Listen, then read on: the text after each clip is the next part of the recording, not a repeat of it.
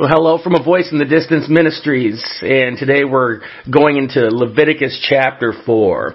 And we're going into now, as we've been looking at particular offerings. These were offerings that the people were required to give to the Lord in certain different aspects. And last week we looked at the peace offering, and it's always pleasant, if you will, to hear that word peace and then the offering. And today we're going to be looking at, the sin offering. And so it's kind of an interesting order on how this was written and how God placed all of this, because we kind of go back and forth from, pleasant to harsh and so on and so forth. But you see, God is amazing if you think about how He does things. Have you ever been at odds with somebody before? And there's just somebody out there, they just, you do the slightest little thing to them and they will not forgive you. And you ask them, what can I do to make this right with you? I want to do everything I can to make it right. Nope, I don't want nothing to do with you. You wronged me once and that's it. And yet those people, they'll wrong somebody too. And I don't know what they expect, but God expects something from all of us. He gave us a way to make things right with Him, and He gave us a way to make things right with one another. Because that's what's going to happen. So we have to go back. I want to venture back to the beginning of time of why this all happened. When God created everything, when He created the earth, and when Adam and Eve were on the scene, everything was perfect. There was no sin. There was no issue on earth. And then Satan shows up in the form of a serpent. And this serpent was attractive. It was able to talk. And he ends up finding Eve by herself. We don't know where Adam was doing something. Eve was by herself. So the serpent has a conversation. And he knew that there was a particular tree there that they weren't supposed to eat from. And what does he do? He tempts Eve to go ahead and eat from that tree. Because Eve was told they were not to touch it. Adam and Eve were told not to touch it. And when the serpent questioned it, she said rightly at first, we can eat from any tree but that one. Well, then, of course, Satan questions God and says, did He really say you couldn't eat from this tree? Is this really true? Well, it made Eve think about what Satan said. See, and that's what we do when we fall into sin. We're thinking about something that the enemy has put in our minds or our hearts, This is in our nature. And if you were to go back on the website, from when I first taught Genesis, I have a chapter in Genesis which was called Darkness in Our DNA, and that really probably explains a lot of what I'm talking about a little more in depth. But that's where it all began. So Adam and Eve fell in the garden. God came and dealt with it. But He didn't just deal with it, He fixed it too. Now, because they were naked, for some reason, after they'd eaten this fruit, they had seen that they were naked and were ashamed by it when they weren't before. Everything was fine before. So what do? They take some fig leaves and they cover themselves with fig leaves. And I was thinking to myself, because I was cleaning up some fig leaves not too long ago, and I was holding these fig leaves and I thought to myself, my gosh, what were they thinking? Because these leaves itch and they're rough and they're uncomfortable. So God basically had sacrificed an animal, and He created a form of clothing out of their skin. Now, check this out. Now, the interesting thing is that what He created for them covered them. And not only did it cover them, it was actually more comfortable than what it was that they chose to wear in the form of a fig leaf. It was more permanent in what they chose to wear as a fig leaf. It was more durable. So when we look at Leviticus, God was giving the people at the time a way to make things right that was durable. He was making things right with the people, or how to make things right with Him and with one another through these instructions. It started from that beginning of time.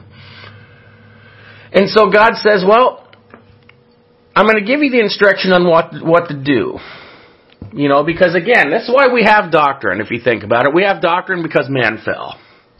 So we're going to take a look at what the sin offering is. And we look at the word sin. The word sin really just means to miss the mark.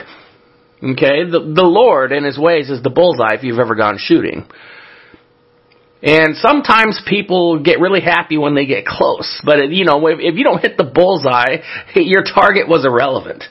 And so God's giving us the ability to hit the bullseye, but if we don't, He's giving us a remedy. Okay? Because He knows of our nature. And He knows what we do and what happens to us. So He gives us a remedy, but He doesn't give us just a remedy. He gives us preventative medication, and He gives us remedy medication when we fall, because God is good all the time. And so let's take a look here, because this particular offering is very interesting. There's quite a bit, and I'm going to start reading, and I'm going to read a big section from verse 1 to 12 to start us out. And verse 1 through 12 says, Now the Lord spoke to Moses, saying, Speak to the children of Israel, saying, If a person sins unintentionally against any of the commandments of the Lord, and anything which ought not to be done, and does any of them, if the anointed priest sins, bringing guilt on the people, then let him offer the Lord for his sin, which he has sinned, a young bull without blemish, as a sin offering. And he shall bring the bull to the door of the tabernacle of meeting before the Lord, lay his hand on the bull's head, and kill the bull before the Lord. And then the anointed priest shall take some of the bull's blood, and bring it to the tabernacle of meeting. And the priest shall dip his finger in the blood, and sprinkle some of the blood 7 times before the Lord in front of the veil of the sanctuary. And the priest shall put some of the blood on the horns of the altar of sweet incense before the Lord, which is in the tabernacle of meeting. And he shall pour the remaining blood of the bull at the base of the altar of the burnt offering, which is at the door of the tabernacle of meeting. He shall take from it all the fat of the bull as the sin offering, the fat that covers the entrails, and all the fat which is on the entrails, the 2 kidneys and the fat that is on them by the flanks, and the fatty lobe attached to the liver above the kidneys he shall remove. As it was taken from the bull of the sacrifice of the peace offering, and the priest shall burn them on the altar of the burnt offering. But the bull's hide and all its flesh, with its head and legs and its entrails and offal, the whole bull he shall carry outside the camp to a clean place where the ashes are poured out, and burn it on wood with fire where the ashes are poured out of it, it all shall be burned. So we're looking at what's interesting is unintentional sin. And the remedy for it was definitely less of an expensive in that of a sacrifice. We can relate. If you think about it, little ones, I'm talking about children, do things unknowingly. And we as parents are not happy with it when it happens. But when they know better and do it without care, now we're boiling inside a little more. It's like saying, yes, I knew it was wrong, but I'm going to do it anyway. And by that, we are dealing with levels of consequence, right? So God gives particular sacrifices for particular sins. I'd like to prefer to it as calling it our modern day saying of the punishment fitting the crime. If you get a ticket for speeding, and the judge gives you 30 years in prison, now that wouldn't make sense, right? Well, see, God is just in all that He does. Observing closely what was told to Moses shows the perfection of God as a lawmaker. Now, I remember an executive once saying, in a company I used to work for, he was an executive, he said that, he referred to himself, he says, I'm tough, but I'm fair. Well, that is a subjective statement. But God is objective in His perfection in all things, whether it be in law or mercy given. And God addresses the priest, right? Because even the priests, they're not perfect, but the standard is higher. You look at James, the author of the book of James. He said that some of you should not presume to be teachers because you will be judged more harsh. Because the priest was not just a teacher from the form of a text, but also in the form of everyday life. on how one lives and walks on a daily basis. Sin separates from God. So for the priests, they themselves had to do things differently by putting it on the veil of the sanctuary. And a bull was to be used, okay? Typically the most expensive animals to be used in sacrifices was the bull. And as always, the best was offered up to God, and the parts that could not be offered up were burned outside the camp. I mentioned before that when something was sacrificed by someone, portions were given to the priest. They would eat of the meat, and it would not go to waste. But if it were the priest, right, that sacrificed, if the priest sacrificed for something they did, they could not eat of it. It was their sacrifice at their cost, and was not to eat of it as an offering from his own sin sacrifice. Now, we look at unintentional sin and realize that we as followers of God can fall into sin versus one who blatantly walks in sin. We have to keep in mind that this was to teach and instruct, to guide. Parents warn their children of bad things. Bad people, never talk to strangers. If someone says, come with them or take this from them, do not do that. They would say they're doing right? The parents telling of their children, you're doing right by saying these things. Well, God is doing just that as well, making everyone aware of the sins around, or of the sins in their life. See, preventing of sin is vital. But what we're seeing is the prescription for whatever sickness one develops. Some need aspirin. Others may need antibiotics, depending on what they have suffered. So let's go ahead and continue here, as we're going to look at 13 to 21.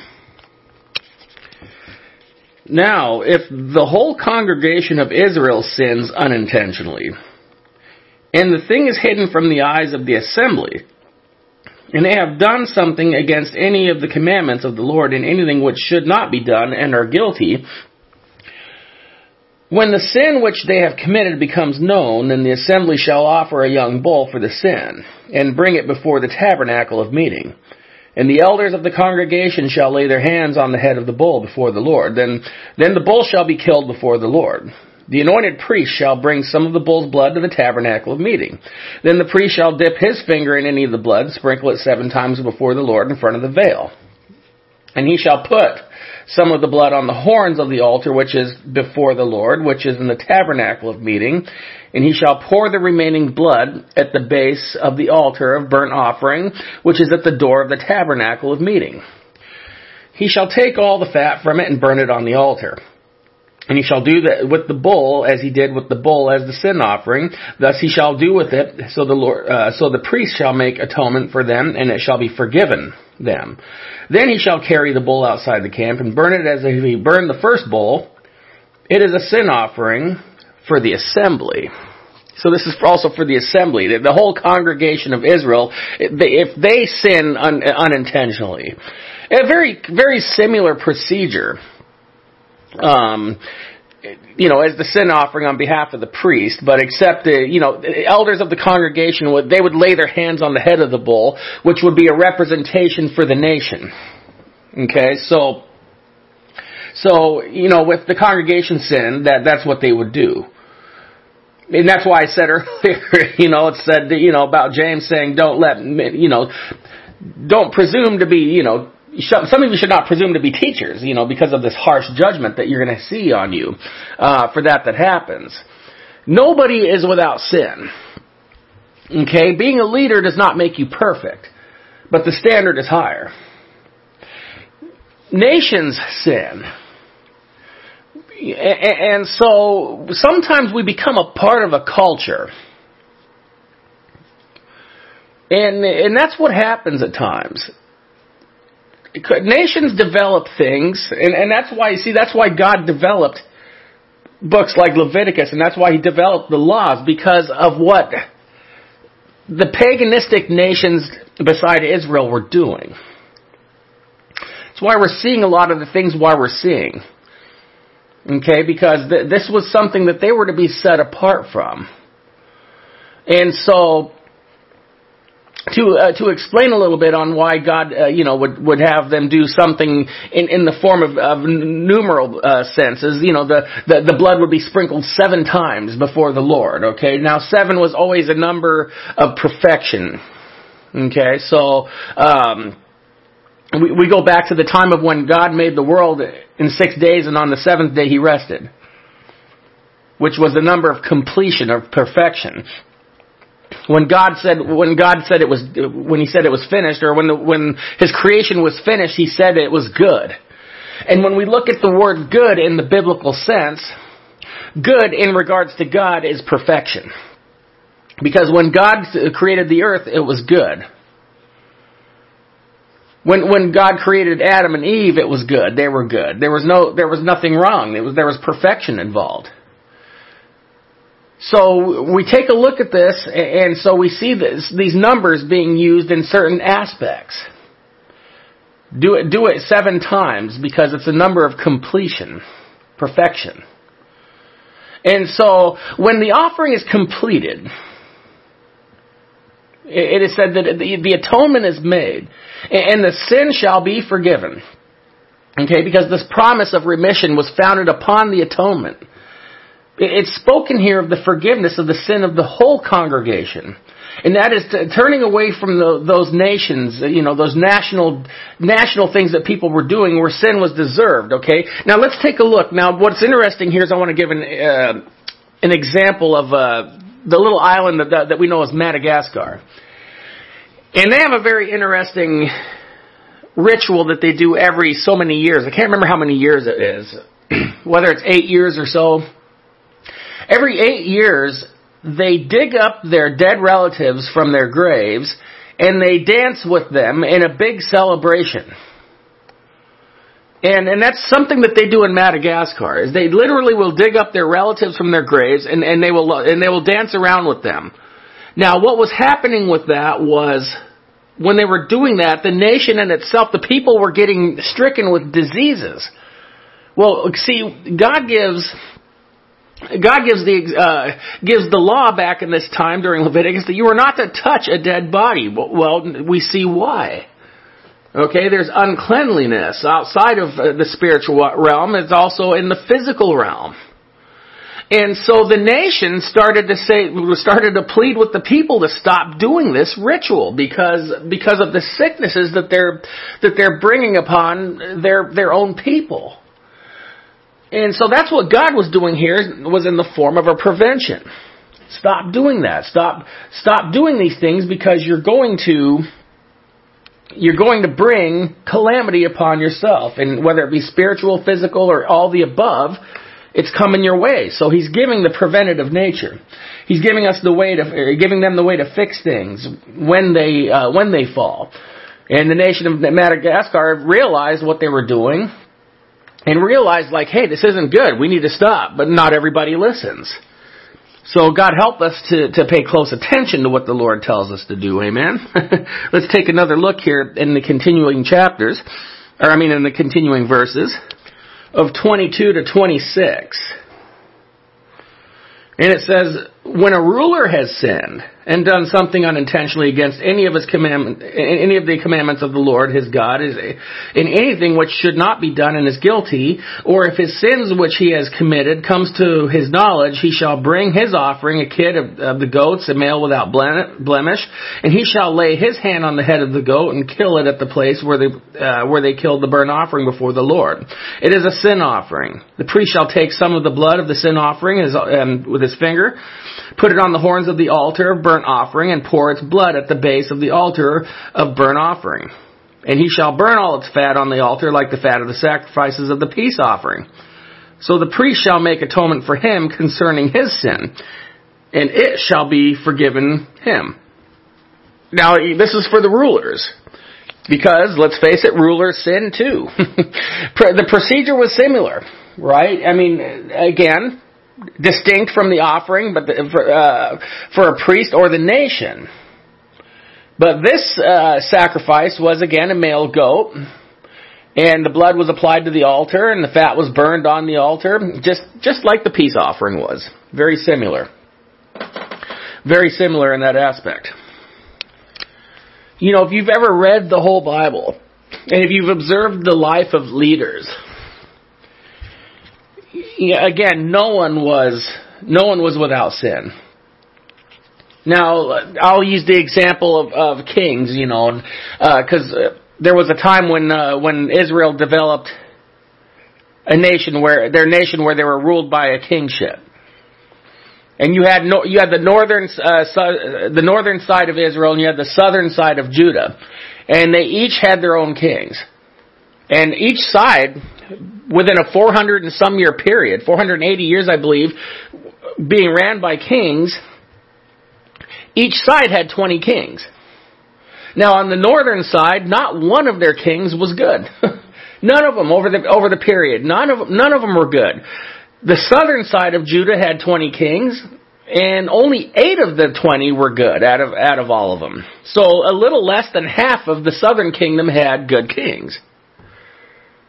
And so we look at these things as the perfect example of God knew what was what. God knew what to do.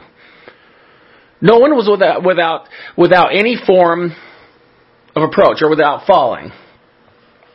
But it's always harder. It's always harder when a leader falls.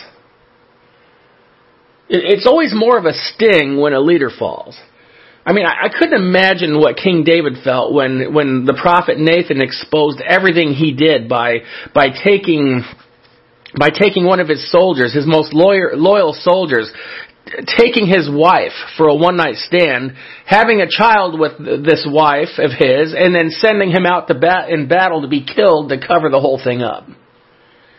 And when that was revealed to him, my gosh, you know, I couldn't imagine what David felt, because David was the king. He was the man who sought after God's own heart. And when you're one who seeks after God's own heart, it should affect you a little more. It should do something to you. And really, if you think about it, that's a good thing. It really should do something to you, because that's not how we should live. If we sin and have no problem with it, we're in trouble. And so to live during these times would have been very interesting, because I would think to myself, like, my gosh, I think I'd be broke. You know, I mean, if I had to do these particular sacrifices, I'd be broke. I couldn't afford it. So thank God for the death of Christ on the cross. Read this and be glad for where we're at today. But look at look at these things, because this is God's way. This was God's way of doing things with His people at the time. But we see how the transition transferred over to Christ, but in a more sufficient way. Now, we're going to be looking real quick to finish us off in 27 to 35. It said, now, if any one of the common people sins unintentionally by doing something against any of the commandments of the Lord, and anything which ought not to be done, and is guilty, or if his sin which he has committed comes to his knowledge, then he shall bring his offering, a kid of the goats, a female without blemish, for his sin which is committed. And he shall lay his hand on the head of the sin offering, and kill the sin offering at the place of the burnt offering. Then the priest shall take some of its blood with his finger, put it on the horns of the altar, the burnt offering, and pour it on the remaining blood at the base of the altar. And he shall remove all its fat, and its fat's removed from the sacrifice, the peace offering, and the priest shall burn it on the altar for a sweet aroma to the Lord. So the priest shall make atonement for him, and it shall be forgiven him. If he brings a lamb and his sin offering, he shall bring a female without blemish. Then he shall lay his hands on the head of the sin offering, and kill it as a sin offering at the place where they kill the burnt offering. The priest shall take some of the blood of the sin offering with his finger, and put it on the horns of the altar of the burnt offering, and pour all the remaining blood at the base of the altar. And he shall remove all of its fat, as the fat of the lamb is removed from the sacrifice of the peace offering. Then the priest shall burn it on the altar according to the offerings made by fire to the Lord. So the priest shall make atonement for his sin that he has committed, and it shall be forgiven of him. Now, it's interesting again to see where, it says the common people, because, again, there was that level. Now, regardless of somebody's position, you are a person with a sin nature. It don't matter who you are or what your position is. But when you're in that position, there was a level to be paid, if you will. Okay, the common people could offer, in this particular case, a female, but it had to be without blemish. And the rulers had to offer a male. And so, or maybe something of a little more cost again. And so it's interesting to see this because, again, God said that, that in your position, if you will, there is accountability. And we look at this word atonement. And the Hebrew word for atonement means to cover. All right? You ever gone to a restaurant before and you forget your wallet and some nice person at another table sees that and pays your bill? They covered you. That's what Christ did. Jesus paid your bill because you forgot your wallet. But he did it in a much more serious sense because you committed a major felony against God. A major felony in the form of disobedience. Now, I'm speaking to older people most likely if you're listening to this, because I don't think any young people will be listening to this book of Leviticus on a voice in the distance. I hope they would, but I'm willing to bet that anybody who's listening to this is older. Okay, so if you are older, if you are of an age of accountability, then you have done it knowingly, if you will. But what God did for us 2,000 years ago covered everything. Our atonement was covered once and for all 2,000 years ago. Because the value of our Lord and Savior Christ Jesus was the true sin offering whose blood that cleansed everything from all sin. All right? If we were to attempt to do this now, in the form of a bull or a goat, and if we were to attempt to do something like this now, it wouldn't do us any good. And again, the Jews in Israel do not practice this no more. There is no temple for the sacrifices. So as I said in the previous message, that in their outlook of atonement, it's asking for forgiveness and doing good deeds. Now, Christ already did it all. Right? We are already covered when we ask for forgiveness of sins. He forgives us of those sins. If we want to do a good deed, we do that for the sake of our love for the Lord. Because again, depending on what we've done, by attempting to do a deed for it would be an insult.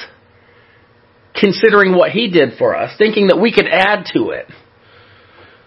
It'd be like saying, oh gosh, I don't think that's enough. I need to do something more on top of what Jesus did. That's an insult to what He did. He says, I have you covered, but when you repent with a true and contrite heart, when you repent in truth, and He sees that, then you are covered. Your atonement is covered. And the Bible says that your sins are forgiven, and not only forgiven, but they're forgotten. See, in this case, this was a temporary. We're looking at the times of temporary. Because you would have to do it again. And then every year, you would have to do, the sin cleansing every year. The priest would have to go and do that, in the Holy of Holies, behind the curtain of the tabernacle, and then one day in the temple. Once a year for the atonement of Israel. It's been done. And so if you're listening to this, and you're thinking to yourself like, you don't know what I've done, and I'm like, I don't need to know what you've done. Christ knows what you did, and He's saying that come to me, you will be forgiven. And if you come to me and ask, it will be forgiven. If you come and receive me, I will receive you. So I want to give that opportunity. I want to give that opportunity right now to come to Him and to say, I want to be a part of the Lord. I want to be forgiven. I want to go to heaven and one day and to be with my Lord in heaven. And may you want to serve Him while you're here too, because I'm telling you right now, it's the greatest work that you'll ever do. Everything that we do on a normal basis fades away. Our days go by quick. But when you're serving the Lord, it makes the day a little more fulfilled. It makes it a lot more fulfilled. Because when you come home from work, and then the weekends come, and you're thinking like, I got to do this all over again. It's clockwork. But serving the Lord is never forgotten by Him, and it is always one of the greatest things that we can do. So I want to invite you first to receive Him. And then second, I want to encourage you to go ahead and serve Him after you've received Him. So if you feel led, I want to ask you to say a prayer with me. And just repeat after me if you want to receive the Lord as your Father and your Savior. So repeat after me, dear God, please forgive me. Forgive me of all of my sins, as I confess to you that I am a sinner. I ask, Lord, that you would receive me, Lord. You would receive me as your child, Lord, as I receive you as my Father. And Lord, that you would have me when my time is up. And Lord, that I would walk with you all the days of my life. And Lord, I ask of you, Lord, to take me now, Lord, as I receive you in my heart, that you would receive me as well, Lord. As I thank you for dying on the cross. I thank you for being that sin covering, Lord. I believe, Lord, that you are that sin covering. And I believe that you came and died. And I believe that you want me, Lord. So, Lord, I love you and I praise you. And I receive you now as my Lord and my Savior and my Father. In Jesus' name I pray. Amen. Well, again, this is always, like I say, the best for last. If you have received Him, you have received eternal life. And so what we're doing here is, again, just observing His ways. We're growing.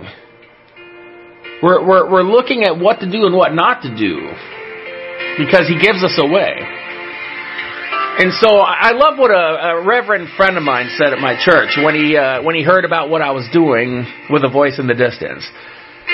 He said that, wow, he goes, you're actually doing something that most people don't do, especially when teaching the whole Bible, unfortunately. But see, you can do that too one day when God calls you, or if God calls you for that.